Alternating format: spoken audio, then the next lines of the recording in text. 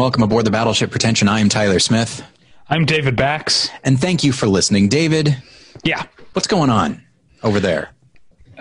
Over here in North Hollywood? Yeah. Well, I don't know what the weather is like in North Hills, but it's been crummy all day here. It has been raining all day, and I don't know. I used to find something sort of like romantic about being indoors when it's raining, but when my only chance to go outside is to take a walk, Sure. I can't take a long walk, and B, having a dog, I still have to go outside a few times a day. Yeah. It's miserable. I hate when it rains all day now. Especially in Darla also, because she's still recovering from the surgery on her paw. So her paw's all bandaged up, which means every time I take her outside, I have to wrap her leg up in plastic because she can't get her bandage wet. So, Darla's my dog, by the way. Yeah. No, I got it. I know you know. I don't know. The listeners probably put that together, but yeah. So I'm in a bad mood today. It's been crummy, but I'm enjoying talking movies with Tyler. And That's the new title of this, by the way. Talking movies with Tyler. And speaking of movies, we're going to be writing a whole book about the best movies of the 2010s, right? That's correct. Yes. And the deadline for submissions is coming up. By the time you're hearing this, you only have a few days left. April 15th is the deadline. And I guess like the federal government itself, I could push it back if I wanted to, but the submissions are starting to tail off a little bit.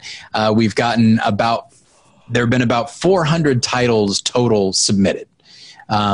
Sometimes there are some where it got a single point. One person submitted it at number 15. So it's like, okay, those don't really count, but it's fun to see the different types of movies. But you never know. You know, your number 15 could be someone else's number 15. Yeah. So, absolutely. And before you know it, the movie Downsizing is in the top 20 or something like that. Oh, God. Yeah, exactly. You can write about that one. But yeah, and no, actually, I would take that. I don't think Downsizing is going to make the list, but you know what? I would take the write-up on that. Okay. So it's not going to happen. Yeah, it's not going to happen. But yeah, so here's how this works. For those that maybe do not remember what we're talking about, we are taking submissions from you, the listener, in which you will email me, Tyler@BattleshipPretension.com, the 15 best movies of the 2010s, or your top 15 favorite, whatever it is. Please rank them, with number 1 obviously being the highest, number 15 being the lowest, and they can be foreign, they can be domestic, whatever you want it to be. Whatever movies you think are the best or belong on the list, just submit them to me by or on April 15th.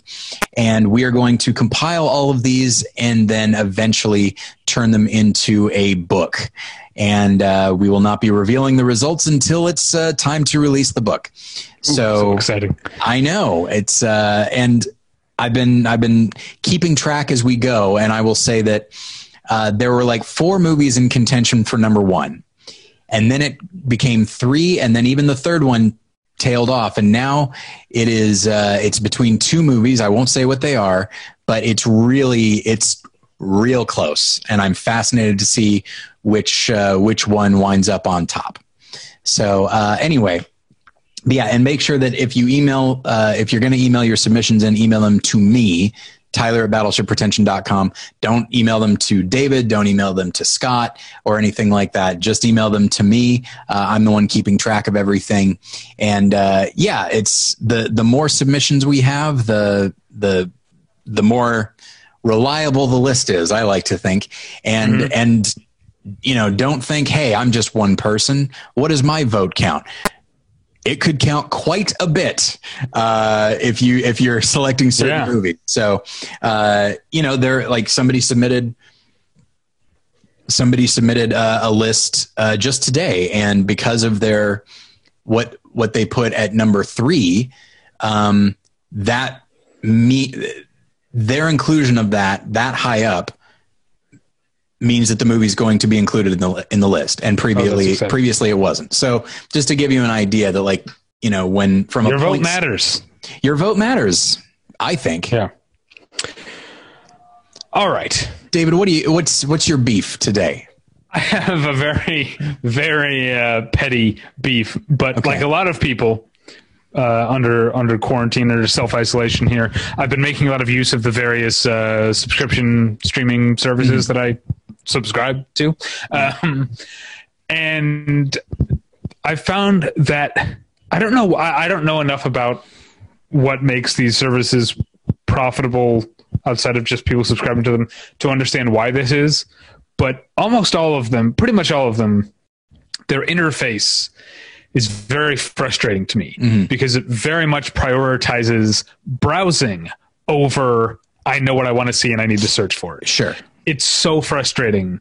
I found for some reason, I would say on the one hand, I've had the best success with HBO Now, but that might be because the things that I'm going to HBO Now for are the things that are at the top anyway, like Plants Against America and Curb Your Enthusiasm. But everything else is so labor intensive just to try and find the thing you're looking for. And I will say, as much as I love them, and I'm a Charter subscriber from the day that they existed, the Criterion Channel is so frustrating to me. It is astonishing how counterintuitive that site is. Yeah, well, first off, even the search function, it's like an early 2000s Blu-ray Easter egg or DVD Easter egg. Yeah. Like you have to find, you don't see the search function, you have to look for how to search. And then I'll give you an example. Say you're looking for the Ingmar Bergman film Through a Glass Darkly. Now that's not Through a Glass Darkly is a very specific title. Yes. But even when I letter by letter type in the entire title, first, like when I'm at Through a Glass Dar or whatever, it's still not coming up. And when I get through the entire title, Through a Glass Darkly, the movie Through a Glass Darkly is the third thing that comes up. Yeah. Why is that? Why isn't that the first thing after Through a? Yeah. Right? It's almost as though the search function is being like, all right, let's see where he's going with this. Let's just give him some time. But then, and then like the fact that stuff pops up and it's the third option, in my experience, it's usually because like a special feature or a featurette is also, or an interview is also popping up. Okay, that's fine. Let that be third. Let the movie itself be the first thing. But then again, maybe I don't know. Maybe people who subscribe to the Criterion Channel are really using it for the special features. I don't know. It doesn't seem. It's not how I kind of gave up on special features like about a decade ago, maybe longer now, actually. I enjoy retrospectives, and that's usually, I don't really listen to commentary. I enjoy a good like a good 1 hour retrospective of the film. My favorite special feature on a Blu-ray is when it's just, here's another movie, like a short film or something else that the director made. I love that. I love getting more movies, but I don't care anymore about most special features. Yeah. Today I was deciding that tonight I might watch some episodes of Batman the Animated Series, which I got for the entire series. We're not recording video right now. I know, but I'm holding it up for you. Okay. Like the people listening to this can go screw themselves. As far as I'm concerned, it's just you and me, buddy. It's just a conversation we're having in which I'm about to plug an earbud company. But that's just because you think I would benefit from that information. But and so obviously there's the episodes. And as I was looking at this, because I just got this Blu-ray set for Christmas, and as I was looking, they also have Batman. What was that? This is how time flies as you're older. You just got that thing for Christmas 4 months ago. Yeah, I mean, in the grand scheme of things, I just got it. Compared to like the Industrial Revolution, it just happened. Yeah, and increasingly my own life, because 4 months in 38 years is really not that significant. But anyway, but they have. I see that they have 2 bonus discs, of one containing Batman Mask of the Phantasm, which is the movie. Ooh, and then the other is Batman and Mr. Freeze Sub-Zero, which was another animated film that they made. And I was like, ooh, I like this. And Similarly, like obviously it was Universal that put out the Todd Browning Dracula, and special feature the Spanish Dracula, which I've heard is technically better. So I very much like that. Yeah. All right. Well, I want to tell you, Tyler, about tweakedaudio.com. Tweakedaudio.com is where you go for professional quality earbuds in a variety of stylish styles and colorful colors. They look great. They sound great. And as you know, you and I use them each every day. I'm literally, if this were a video podcast, you would see that I'm using them right now. I'm not using mine because Jen is using them. She likes them so much. So I have to use these shitty nothing Apple earbuds. Boo. I feel like I'm going to get an infection. Yeah. That's how great they are. We love them, using them every day. Today I was listening to the feature. I'm so movie minded. The studio album debut by the artist Jessie Reyez, who's a Canadian, I guess you'd call her a pop singer songwriter, whose name I mostly knew from appearing on a track with Eminem called Good Guy, that had a very memorable music video a couple of years back. And so she's been around for a few years, but her debut album, which is called Before Love Came to Kill Us, is finally out, and I very much enjoyed it. She reteams with Marshall Mathers. He shows up on one track, and very much enjoyed the album. Sounded great on my tweakedaudio.com earbuds. They're available at a low price at tweakedaudio.com.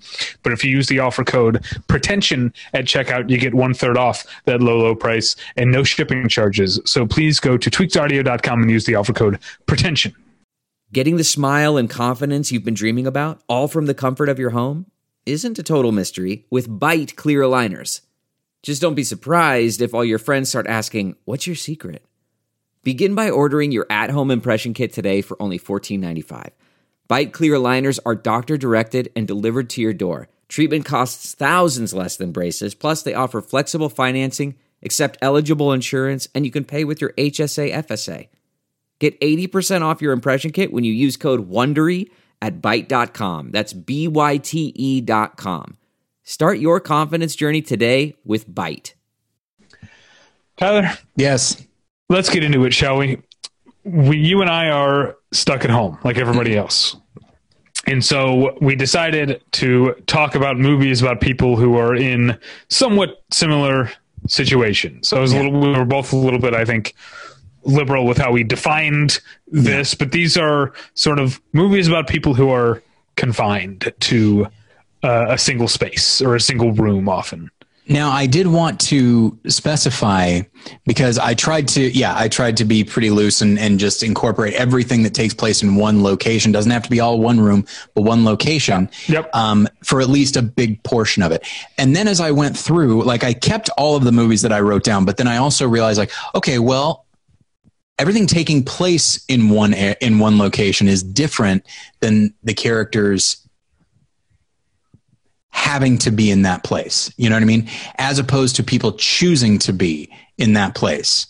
You know, like, granted, we are all, I guess, hypothetically self-quarantining, but at the same time, an external circumstance has forced us into this position, as opposed to a movie, and there aren't many of them, but as opposed to a movie where a character has just elected to do this thing, and the film happens to take place in the one area they've decided to be. Okay. So I'm curious to know, because in terms of confinement, there is this idea that when you're confined, it means you have to be somewhere. Yeah, I mean, I definitely did stick to that for the most part. Okay. There are some exceptions. There are movies. There's a lot of movies that are based on plays that all take place in one room. Yep. And a lot of those, you know, Who's Afraid of Virginia Woolf is not a movie where they have to be in this one room. Although American Buffalo is another one. That's on my list. I also put Roman Polanski's adaptation of Carnage on here, which is a movie that is not like, they're they're all voluntarily in this room, but it does have the feeling that no one can leave. Yes, it has a no exit quality to it where like it's not a disease, it's not zombies, it's not a storm, it is social obligation that is forcing them to be where they are. And that I a lot of times when you do these like type of movies things in recent months, I've been organizing them chronologically. And this one, as I was making my list, I found myself organizing it by genre because it struck me that the nature of the drama that and the conflict that comes out of people being stuck in one room lends itself to a lot of different genres, but very specifically not a couple of other genres. Okay. There aren't very many action movies that take place all in one room.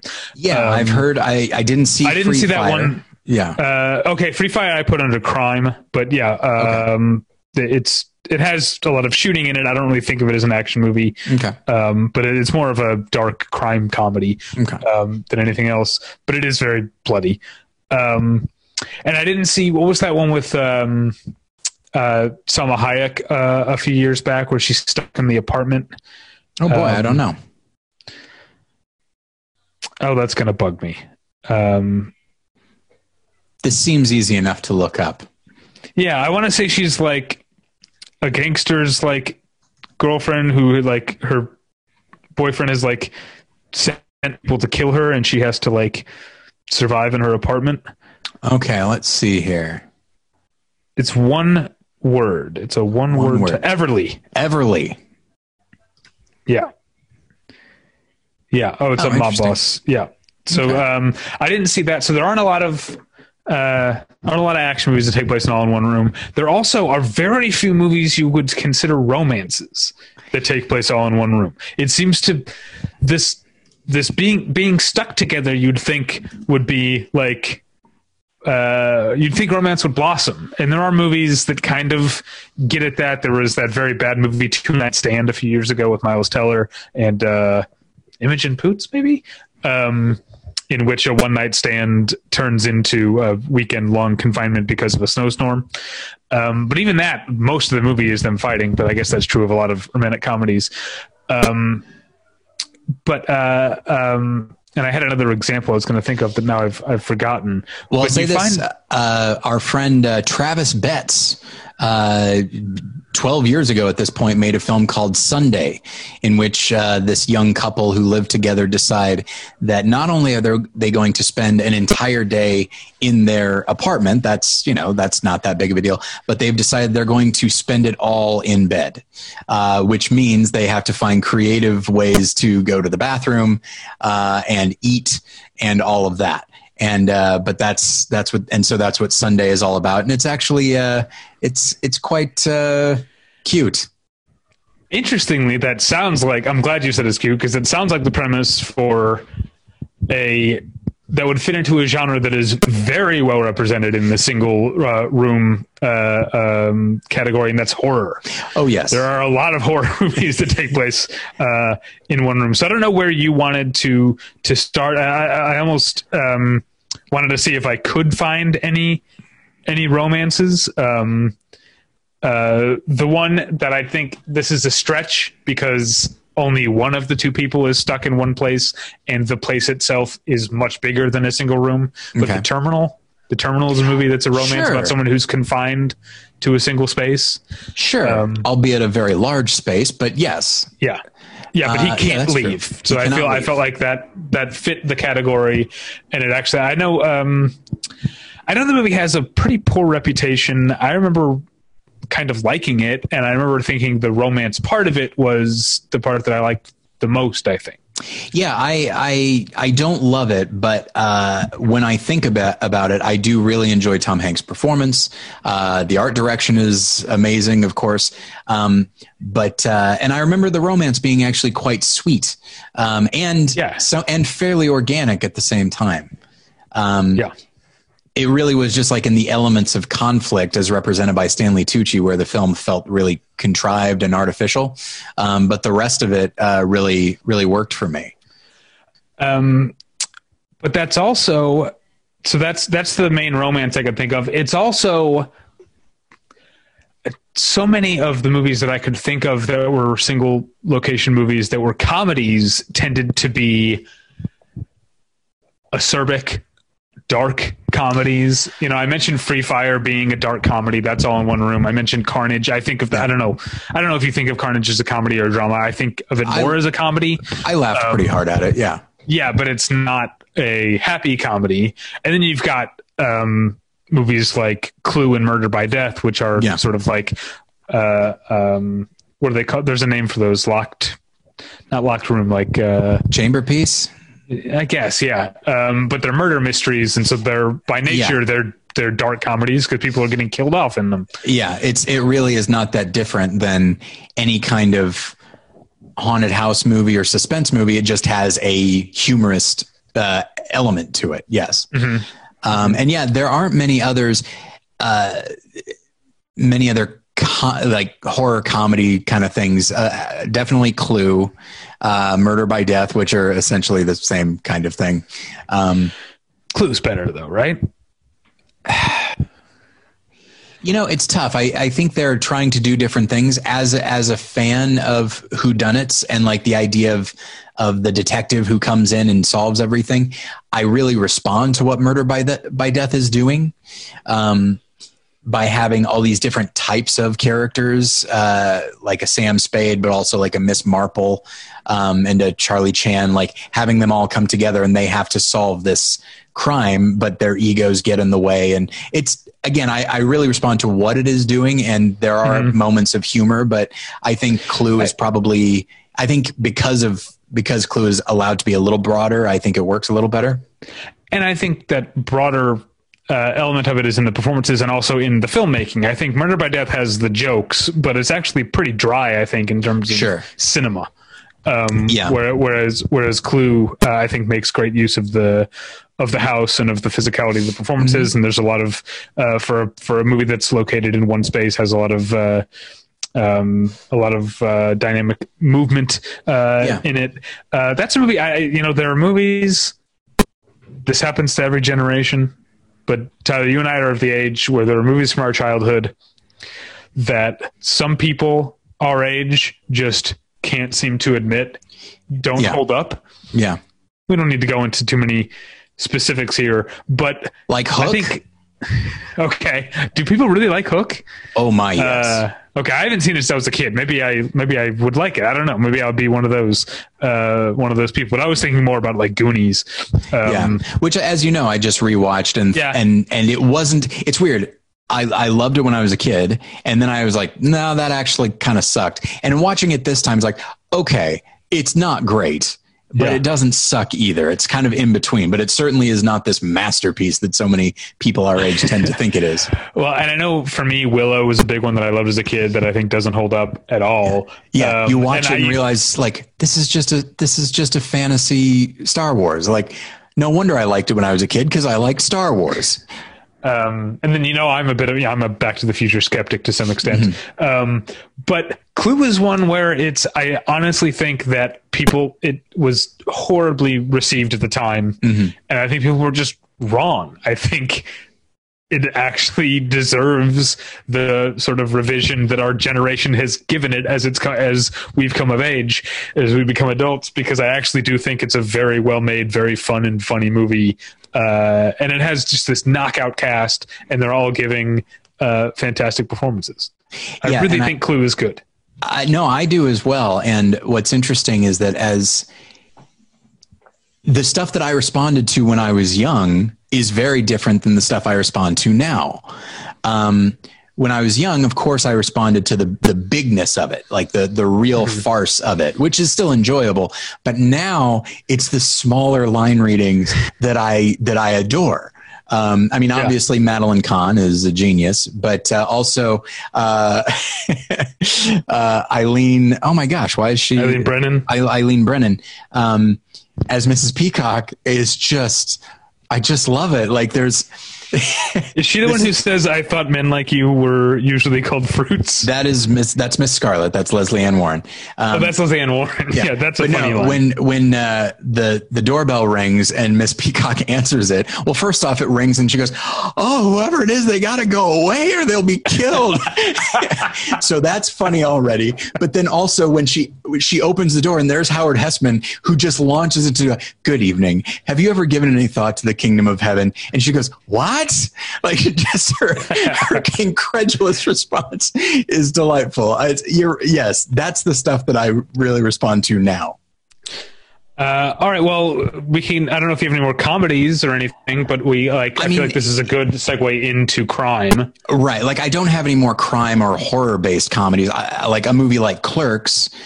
These characters, it takes place there. They do venture off, but they go to a funeral home. Right. But I considered it. I didn't put it on the list. Yeah. Like, they are mostly here, and it's because they need to be. In fact, the main character, he gets called into work on his day off. And so that there's a real obligatory aspect to that, and so when they do get away, it really is treated like a getaway, So, I'm a lot of these might have moments either at the beginning or at the end, where the characters are elsewhere, but the bulk of it, like 95% of the films, take place in this one area. Yeah. And well, that gives, so it seems like the main approach that for most of these take, I think we'll get to horror a little later because there's a different thing there, but it's that the fact that people can't get away from each other means that tensions rise faster than they normally would. Mm-hmm. And so crime movies, when tensions are rising faster and everyone has a gun. Yeah. Everyone has a gun and an agenda. So you've got movies so a lot of this takes place out of the one room, but the present tense of Reservoir Dogs takes place essentially all in that warehouse. Sure. Which I only thought of because of The Hateful Eight, which is more of a Western than a crime movie. But The Hateful Eight is one of the first movies that I thought of when I thought of this subject or this topic. And then I almost immediately went I guess Reservoir Dogs 2 is kind of a similar structure. You mentioned Free Fire. Another one, this is for different reasons. These people can't leave, but Dog Day Afternoon is a fantastic movie about tensions rising on a hot day when people cannot leave. Yeah, which we'll get to another one of those in a moment. And then there are movies, as tends to happen, like the idea of a suspense thriller versus a horror, like the lines get blurred sometimes. So, like Wait Until Dark, which is based on a play, but there are horror. It's definitely suspense, but there are horror elements in it.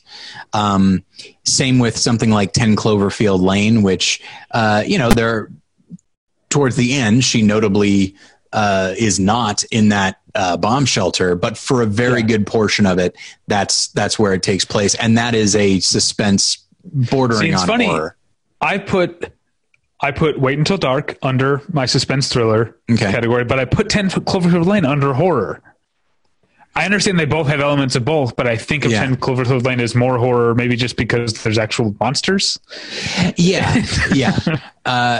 Maybe if it were, I think, because when the threat is simply another person, and in the case of Wait Until Dark, it's these guys need, it's money based. They're willing to murder to get money, or whatever. But it's all a very human and understandable. I mean, not that we would do it, but it's an understandable motive, as opposed to something like 10 Cloverfield Lane, where the external threat is a monster, or who knows, for a while it could be some kind of plague. But either way, it's this thing that is just decimating indiscriminately. And then you discover there's a human monster inside the bomb shelter, but he's crazy, so you can't really reason with that. You can't appeal to self-interest when dealing with a lot of horror related things, as opposed to Wait Until Dark. So I can definitely see your sort of categorization of them in that way. Your description of 10 Cloverfield Lane reminded me of one that I didn't put on the list, which is the movie It Comes at Night from a few years ago.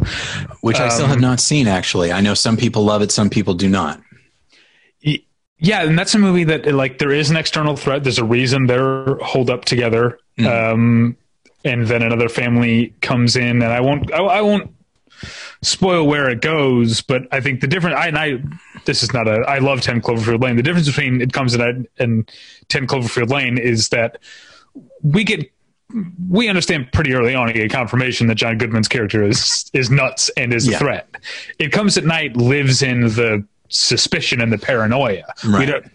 We don't really know. Like, for all we know, these families could like have so much in common and end up being besties, but because of what's going on outside, there's no trust inside.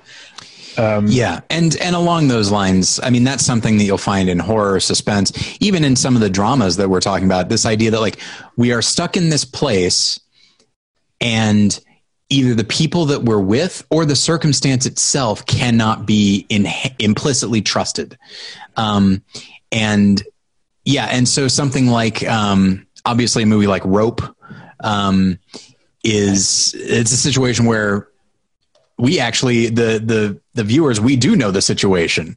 We have more information than most of the characters, and so the lack of trust, I guess, comes with a lack of trust in the situation and of the two murderers. And Rope is, I adore Rope on so many levels. One of them being that like it forces me to sympathize or at least empathize with two sociopaths, and specifically empathize because we have as much information as they do. And everybody else is out of the loop, but not us. We're right there with them. And so anytime somebody almost discovers the body, I instinctively am like, oh my gosh. And it's like, wait, no, I think I probably want this, right? Yeah. Yeah. And that's part of the perverse fun of Rope is the people it gets you in sympathy with. Well, I wasn't going to go here next, but you mentioned Alfred Hitchcock. So one of the other obvious ones for this subject is Rear Window. Yeah. Also a movie about someone who can't leave. Yeah. Rear Window is very good. And also, it has an underrated unofficial remake called Disturbia. Yes, it does. Which I also remember really enjoying. I really enjoy Disturbia.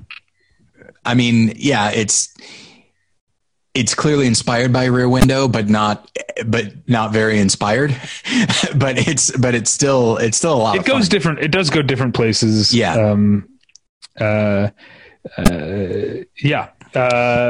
But they're both movies for different reasons. Jimmy Stewart's character has broken his leg and can't get around, whereas Shia LaBeouf's character in Disturbia is on a house arrest. And I don't remember why.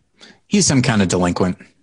You can't trust that. I mean, I guess maybe Shia LaBeouf knew how to play that part as a young man. Right? Yeah, exactly. He did a lot of method stuff.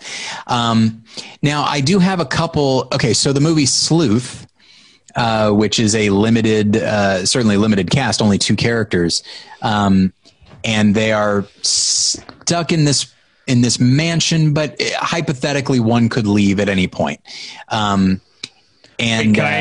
Real quick, because we've mentioned Who's Afraid of Virginia Woolf and Sleuth. There is one other movie in which the entire cast was nominated for an Oscar, and you know what it is. And you know that I hate it. Not the movie. I've never seen it. You know, you hate that because it's a concert film. It's a film performance. Yeah. It's not cinema to you. Yeah, you know what? I'm fine with okay, so the film is Give 'Em Hell, Harry, in which James Whitmore plays Harry Truman. I was going to say it's based on a play, but that's not exactly right. It's simply a filmed play. He's not giving a film performance. He's giving a stage performance, but because it was filmed and then that was put into theaters, he was nominated for best actor for an Oscar. And here's the deal. James Whitmore is a great actor. If they wanted to adapt that into an actual film, I have no doubt that he'd be able to calibrate his performance to accommodate that. So it's not a dig on him. And then he probably would be nominated and everything's fine. But like, you know, I look at something like that versus Secret Honor, which I guess also takes place in one location with one character. Also based on a play, but also not nominated for any Oscars. Yeah, even though I think it absolutely should have been. I think Philip Baker Hall is really amazing. But yeah, so my issue is not his performance.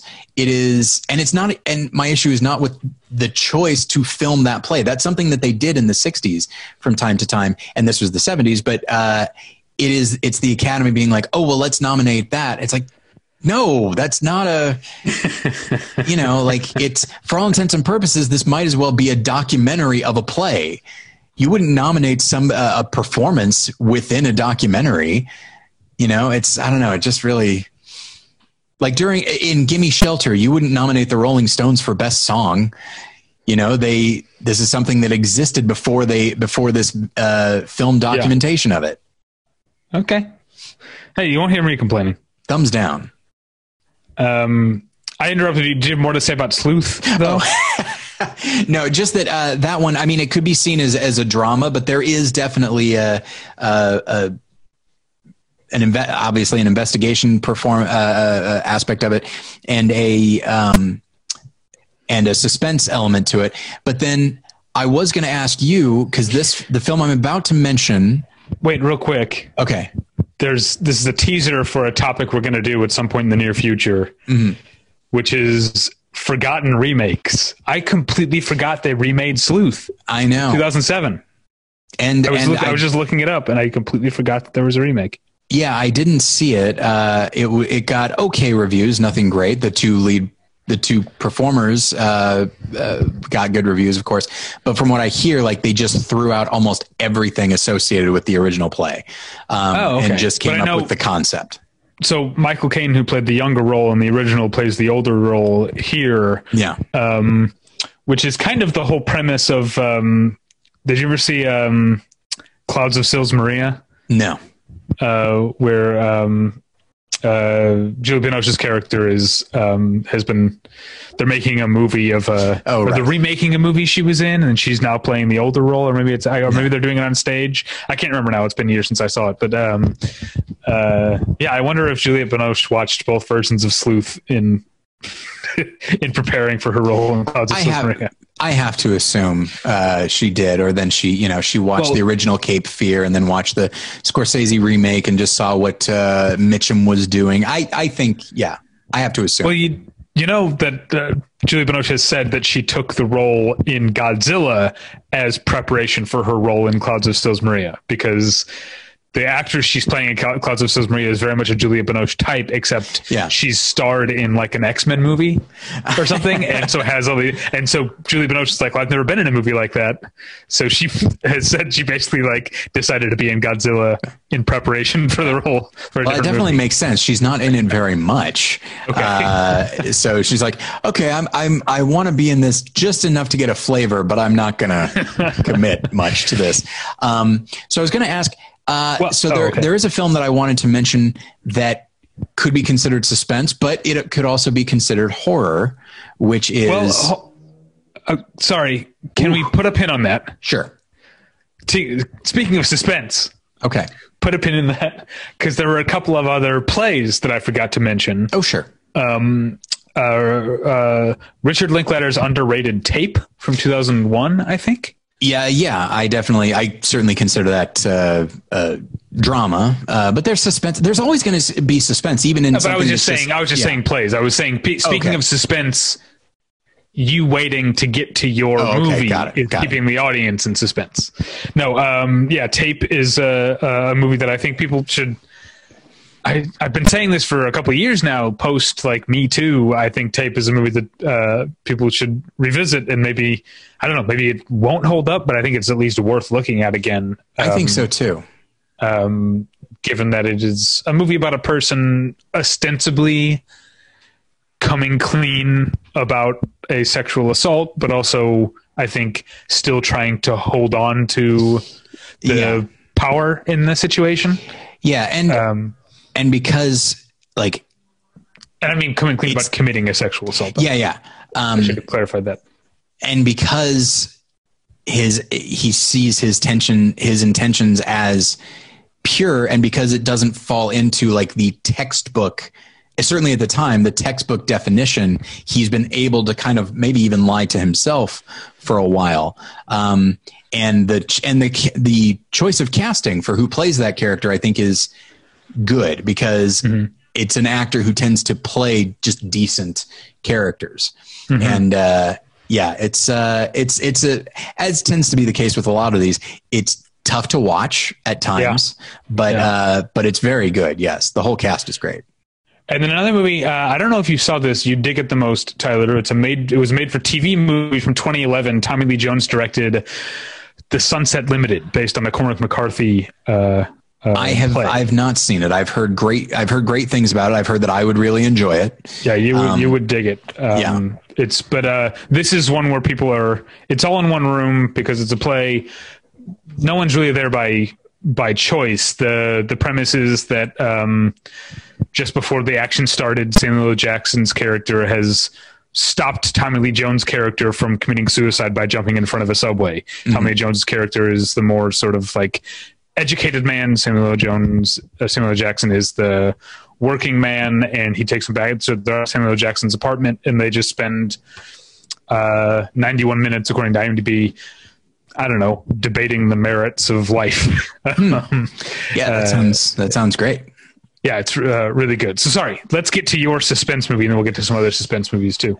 Well, and that's, I don't know if it's, and then incidentally, a movie that fits into what we're talking about and is based on a play, but the movie is not very good, is Oleana. I would love to, I'd love to see a staged version of that's good, because I don't like the movie.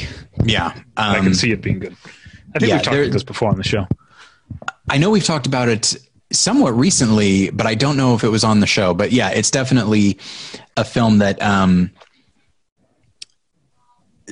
it more than anything, it intrigues me to see a better version of it. But that's an interesting one, because I think I'm pretty sure it's 3 acts, and they all take place in the same place, but it's not all confined to these characters can leave whenever they want, and they do in between acts, Yeah.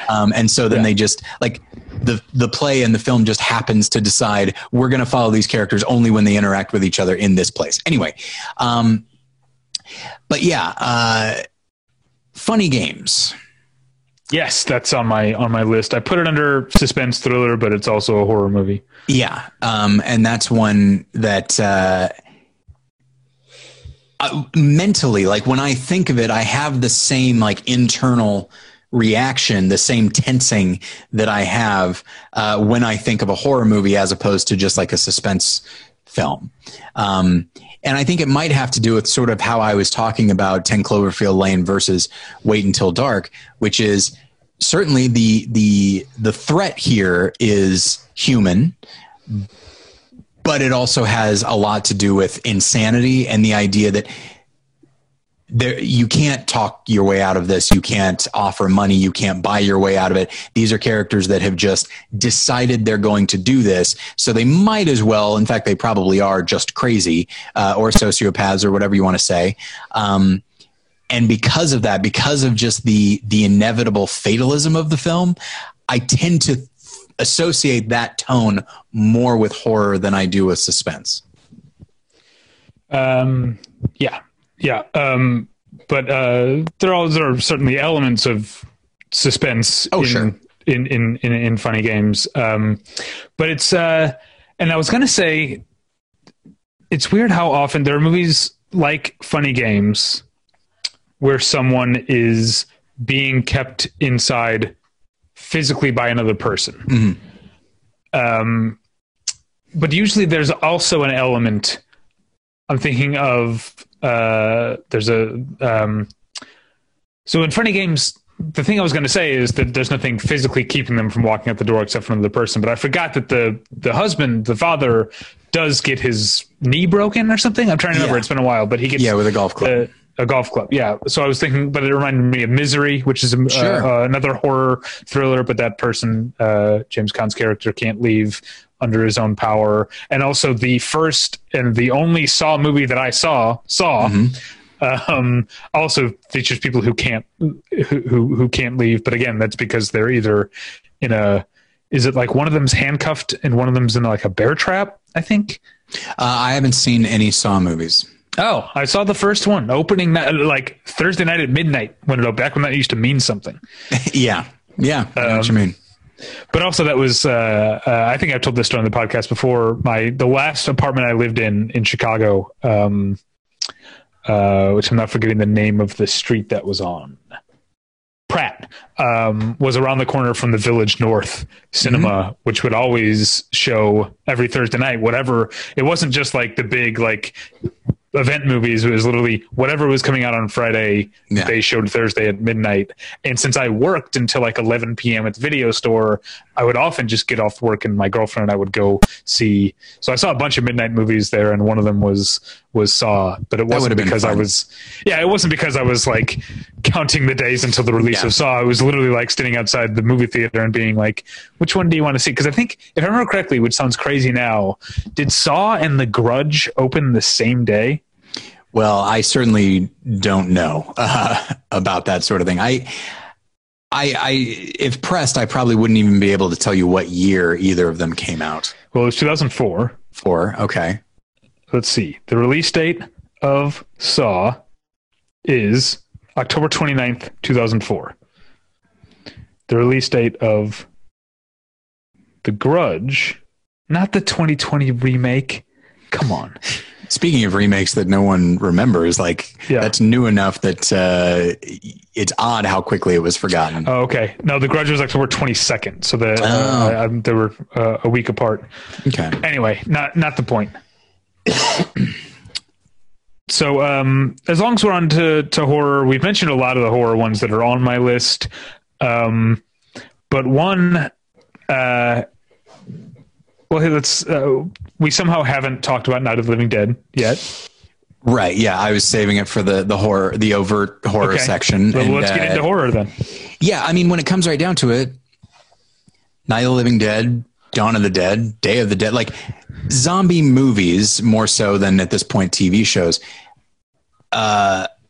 tend to be about holing up somewhere and making sure it's as secure as it can be. And then, of course, eventually it isn't. Although I guess if you think about Shaun of the Dead, and I know technically not a zombie movie, but the zombie inspired movie 28 Days Later, it has a mix of survival out in the world type of like trying to get by. And then the second half of both movies is a little bit more confined. Yeah. And I think because they understand there's inherent drama and tension in all of these characters, because it tends to be, if they're not holed up, they're looking for a place to hole up, and then they finally find one, only to discover that it's not as safe on the inside or the outside as they hoped it would be. Night of the Living Dead is the one I tend to think of more so than Dawn of the Dead or Day of the Dead. And they're more confined. It's a house instead of a mall or a underground military complex.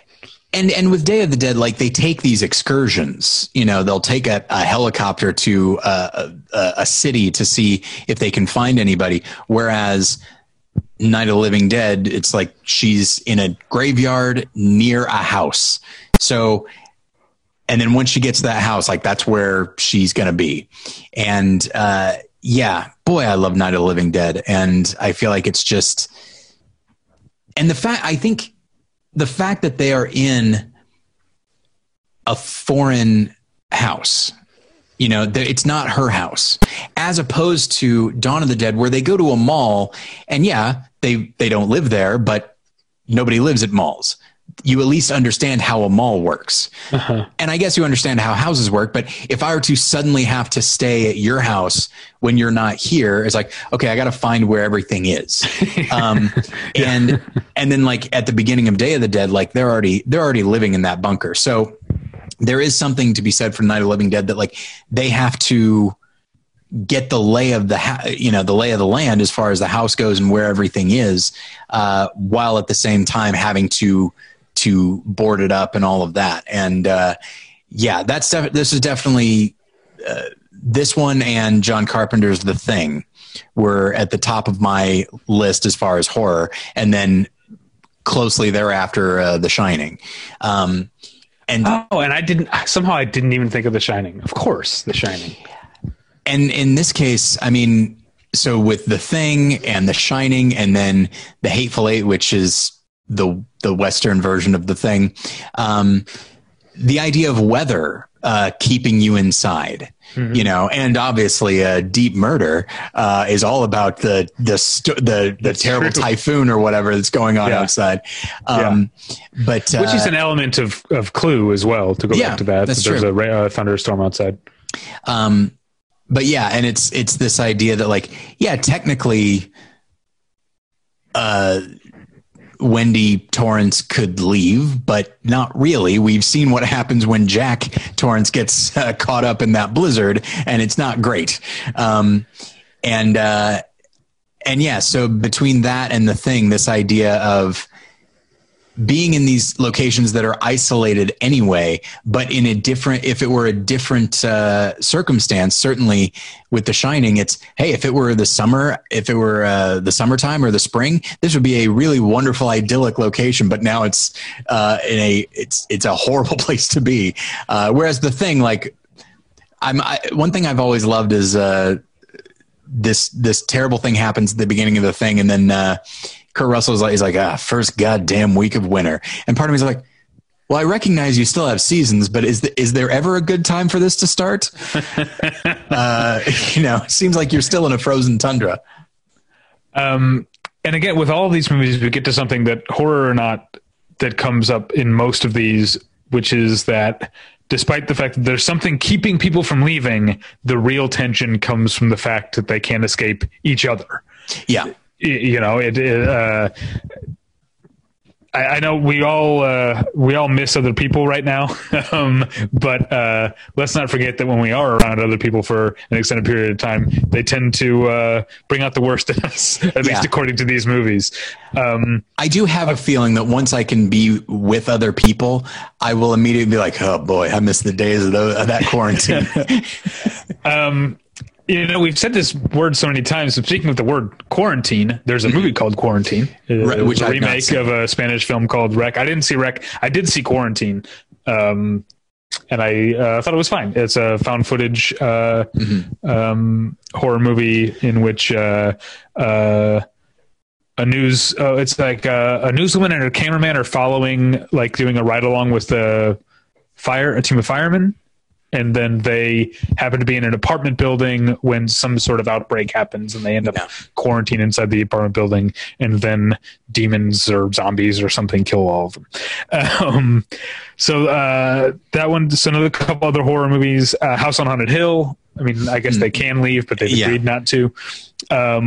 One that also is very, like, surprisingly relevant to our current situation, Alien, which is a movie about a failed quarantine. You know, Ripley was right. If we'd listened to Ripley, you know, the Dr. Fauci of the Nostromo of the Nostromo, the Weyland Yutani Corporation, none of this would have happened. I mean, it would have sucked for John Hurt, but it wouldn't have killed everybody. Yeah, and I'd say it was going to suck for John Hurt either way.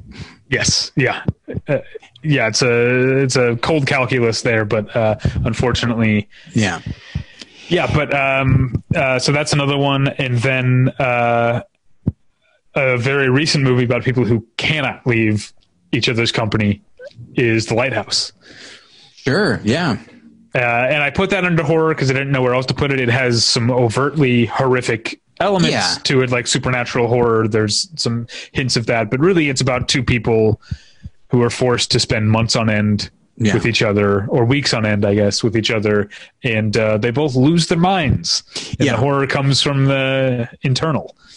Yeah. And I definitely think The Witch also works. I mean, these characters it's this family that is staying in their cabin in the middle of the woods. They could go elsewhere. They could leave.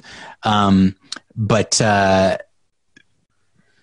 the fact that it's like, well, if any one of them wants to leave, that means they're leaving behind their their family, and they don't necessarily want to do that. And as a family, that's like, okay, we're just going to be in this situation together. And then I guess also there's the movie that I just saw a couple months ago at this point, The Lodge, which once again deals with a weather situation and characters stuck in a cabin and all of that. There are a couple that I wanted to mention that I actually haven't seen. There's the movie Buried, in which I've never seen that either. I'm scared to watch it. I don't think I could watch it. I think I would have a panic attack. And then there's the film Devil, which I've heard good and bad things about. But yeah, and not all of these movies that we're talking about deal in claustrophobia. Some of them, like, it's not a vibe that I get from a movie like even The Shining. I get it from Alien, certainly, and I get it from The Thing, but not something like The Shining. Whereas like Buried and Devil, it's very much about being stuck in a very small place, either by yourself or with other people. But the limitation of like movement is a big part of the fear there. Let's see, looking at my list here. Yeah, we should probably be wrapping. I haven't been keeping an eye on the time. We need to learn to do that. The way we're recording these, we keep forgetting to look at the time. We should probably be wrapping up, but yeah, there are a couple others. We didn't mention Panic Room. Right. Yeah. There was one I wanted to mention. We were talking about sci-fi horror like Alien, a movie you and I think are both mildly fans of, but Europa Report is another sci-fi horror movie about people on a spaceship. I mean, in a way, almost like any kind of spaceship related sci-fi is going to have this element. The movie Moon deals with that as well. Even something like Solaris, I think, deals with that. Okay, yeah. But I have some stragglers that I think could probably just be considered drama. Although I guess the movie, in its own way, I guess the movie Phone Booth could be considered like a thriller, but I don't know exactly. But yeah. Yeah, I didn't think of a phone booth as being. You're right, it fits, but I've seen the movie and I don't know, for some reason it didn't seem right for the list. Yeah. Another couple that didn't seem quite. I don't know. I put these on as like they don't fit the topic, but they kind of in spirit do, and that's Castaway and All Is Lost. I do have Castaway on here. Yeah, they're not like confined; they're out in the elements, right? But they're still. They're still unable to get beyond where they are or to get to other people. Yeah, I would definitely. I mean, yeah, I included Castaway, and I'm fine with saying like, oh, well, it's an interesting variation on this, where it's not like there are any walls around you because there don't need to be. The ocean is around you, and you still have to try to make do. So let's see here. Okay, so the movie Locke with Tom Hardy, where he is, again, this is a thing that he's volunteering to do. He is in his car the whole time, driving from one place to another and having conversations with other characters, but only via Bluetooth. But he is in the car the whole time. The film is surprisingly watchable and finds ways to be visually interesting without being too clever, thankfully. And his performance is really great. So yeah, I definitely recommend Locke, and that's definitely more of a drama. There's also the very bad movie Finder's Fee, directed by Jeff Probst. Survivor's Jeff Probst, yes. Yeah, that takes place all in one room. Here's one. There's nothing, as far as I know, there's nothing actually keeping the people in the house, but they don't leave in Ex Machina. They don't leave the compound the entire time. Except the very beginning, the very end. Right. And that's the thing is like they don't really have reason to leave until the moment where they realize they can't. Yeah.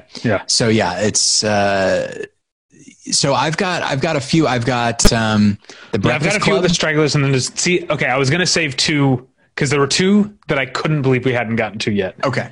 And the Breakfast Club is one of them. It seems like one of the most obvious ones. Yeah.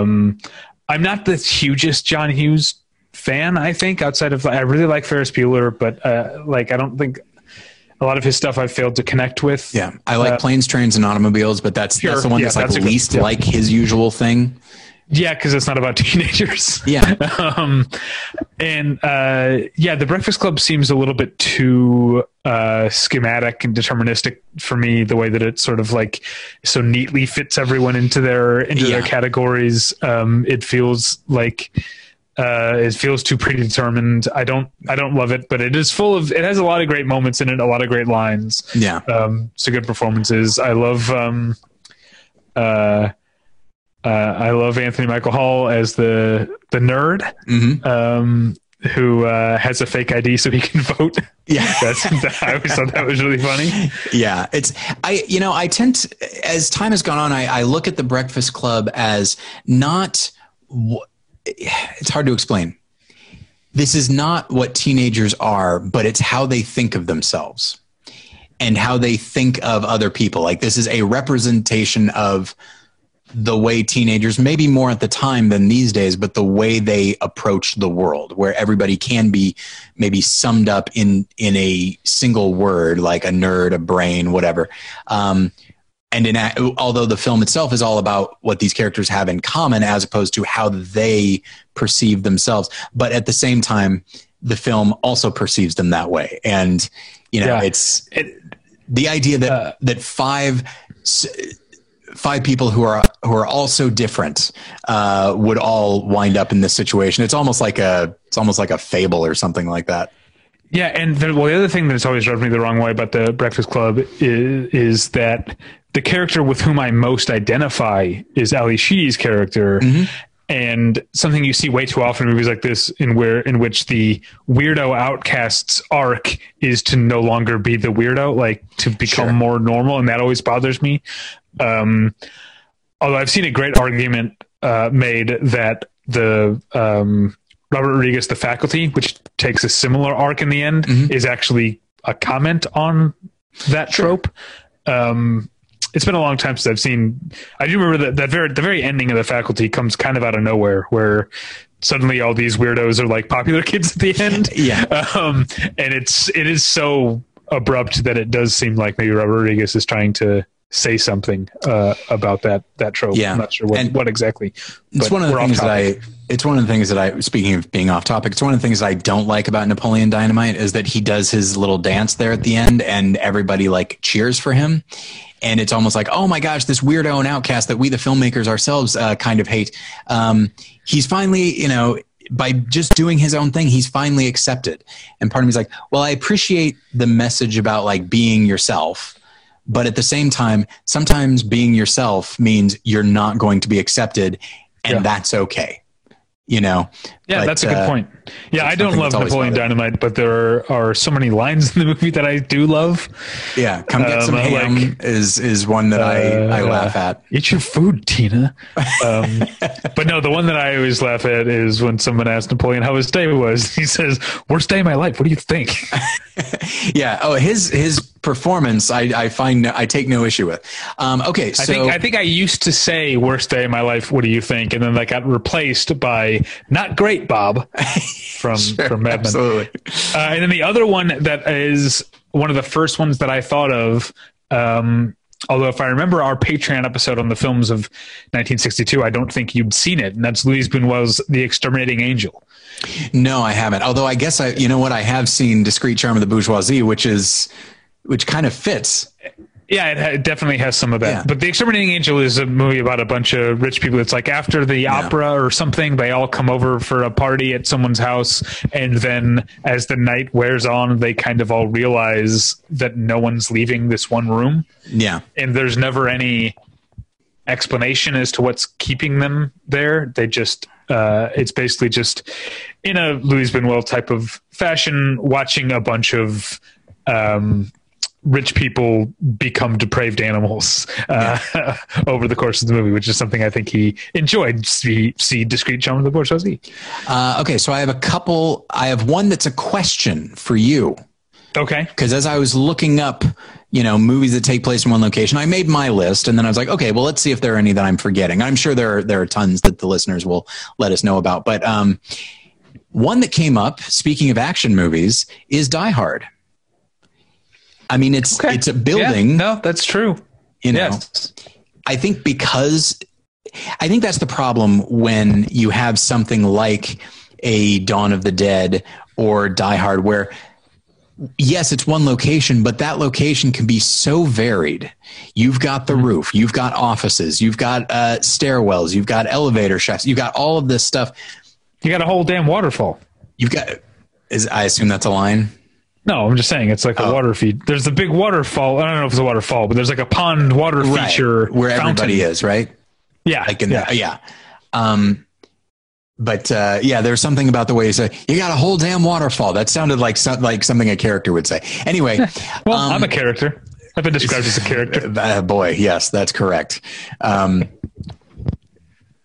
sometimes a supporting character, but not a supportive character. That's the way I see it. But yeah, and so I feel like, one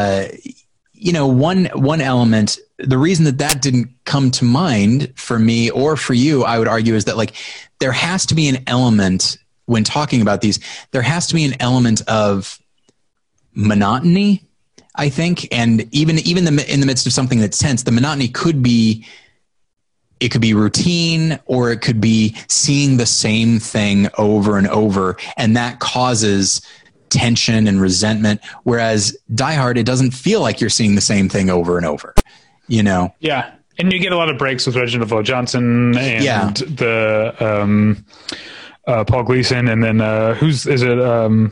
William Atherton is the blowhard newsman. Yeah. So you do get some breaks. So I think go ahead. Oh, no, I was moving on. Go ahead. Well, then I was going to move on to a movie that I think, if I remember correctly, you and I both like. I don't think it has that great a reputation, but we both like it enough that I'm surprised it didn't come up earlier. And that's James Mangold's Identity, which is also a movie that, like, they're all stuck at a motel because there's a torrential downpour outside. I like James Mangold. I tend to like James Mangold's movies a lot, and that one is no exception. Even though I remember it not being well received when it came out. Yeah, I'm reluctant to use the term, but I think James Mangold is a very, very reliable journeyman, and that is not a slight. He's produced some really great movies. You wouldn't immediately know that the same guy directed Identity that directed Walk the Line or Copland or Ford versus Ferrari. Yeah, and that's how you know that he's a journeyman, and there's nothing wrong with that. It just means that it's about the movies, and that's okay. Now, I'll say this, the number one movie on my list, the very first one I thought of. And we still haven't gotten to it? Right. I figured after a certain point, I figured I'd save it. Oh, this is exciting. Well, we can say that I'm done, so we can save it for last. It's 12 Angry Men. Oh, yeah, that is on my list. How did I forget? Of course. But that was one of the first ones I thought of too. Yeah. And speaking of, I forget what you were talking about, but like the hottest day of the year and being stuck with a bunch of people that in this case, that you would absolutely not have conversed with otherwise. And that also tends to be, certainly with zombie movies and then movies. I didn't mention Bad Times at the El Royale, but that's a pretty good one too, that kind of fits this.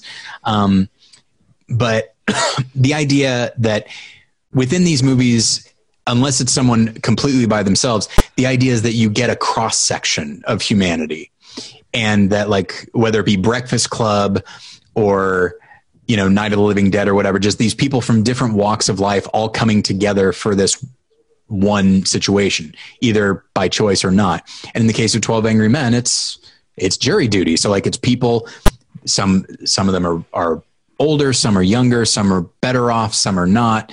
But they all come together for this case, and now they are stuck in this place. They can't go anywhere. And so it's an interesting version of this where they have to be there because of legal obligation. And if they the best way to get out is to do what they're supposed to do.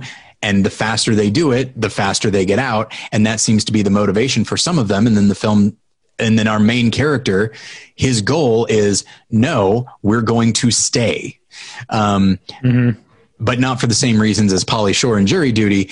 This is because the main character, played by Henry Fonda, takes this seriously. And for him, being stuck is not the end of the world, but instead something that he feels a duty to fulfill. So, but the fact, I do think that, on one hand you have movies that emphasize the cold, but to me, the idea of just being like really just crammed in with people and being extremely hot and sweaty, is so much worse. No, thank you. Yeah. So you're talking obviously about the original 12 Angry Men. It was also remade by William Friedkin in 1997. Yeah. And I was looking that up. And without looking, okay, do you remember who played the judge in the remake of 12 Angry Men? Mary McDonnell. Mary McDonnell, yes. There are no women in the original 12 Angry Men. Correct. The notable character actor Rudy Bond played the judge in 12 Angry Men, but I'm trying to think, do you even see his face, or is it just a voice? No, it's been you a long see time him. since I've seen it. You see him because he's like this the whole time. Like he just exudes boredom, Right. And which is something I always found interesting. But yeah. Yeah, and so I had forgotten there was a woman in the 1997 12 Angry Men. Well, and what's interesting is that William Friedkin directs the film in a very straightforward way, as opposed to the way Sidney Lumet directs the original, where he really uses the camera to create a sense of claustrophobia. Yeah. Whereas Friedkin treats it's a perfectly fine adaptation, but from a stylistic standpoint, it doesn't hold a candle to the original, which surprises me given that it's Friedkin. It's William Friedkin, and it also is a showcase for character actors. Yeah, maybe even more so than the original, and maybe that's why William Friedkin is taking a step back and keeping the camera static, so he can showcase that every juror is a character actor you've heard of. Yeah, a beloved character actor. But so hopefully we've given people movies to watch as they are quarantined, and they can watch and get very stressed or scared or all kinds of things. Well, if you're looking for things to watch while you're quarantined, you can go to battleshippretension.com, because our friend Alex has been making all sorts of fun video, what do we call it, video essays, sometimes it's just video compilations set to music that are sort of little tone pieces or whatever. They're a lot of fun. That's at battleshippretension.com. Alex also wrote a thing about all the many different portrayals of Vincent van Gogh. Let's see. The podcast in our fleet, I Do Movies Badly, is back after a long hiatus. Jim is married now. He took a hiatus to go get married. And he's back with a new episode starring me, in which I force him to watch some Soviet silent cinema. What else? Yeah, our website is like all Alex now. He's just like cranking stuff out under quarantine. It's all Alex about Ghost Dog. But I did post a review of the recent Criterion Blu-ray release of The Cranes Are Flying, because I've just been in that Russia mood lately. And join the Patreon if you want, if you're looking for more content. Under quarantine, patreon.com/battleshippretension. This week we talked about our favorite movies of 2002. So that's all at battleshippretension.com. You can email us at david@battleshippretension.com or tyler@battleshippretension.com, which is where you send your top 15 movies of the 2010s. You can follow us on Twitter at davypretension or at tylerpretension. Tyler, do you have anything else to plug? Let's see. Right now, over at More Than One Lesson, you can hear an interview with Reed Lackey, who was a former co-host of mine. He wrote a movie that is now available on Amazon and various other places called 40, The Temptation of Christ. And I remember him. I haven't watched it yet. I was going to watch it in the next couple of days. But I remember back when he was writing it, and he told me about it, and it sounded really great. And by all accounts, it is very good. So you can hear about him. You can hear him talk about the film at morethanonelesson.com. And then, as always, check out Real Redemption on Faith Life TV. That's all I'll say about that. All right. Well, that's it. Thanks for listening. We'll get you next time.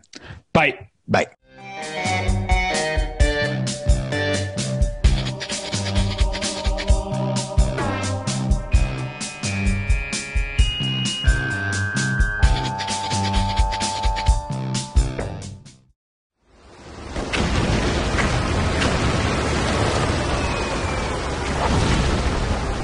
program is a proud member of the Battleship Pretension Fleet.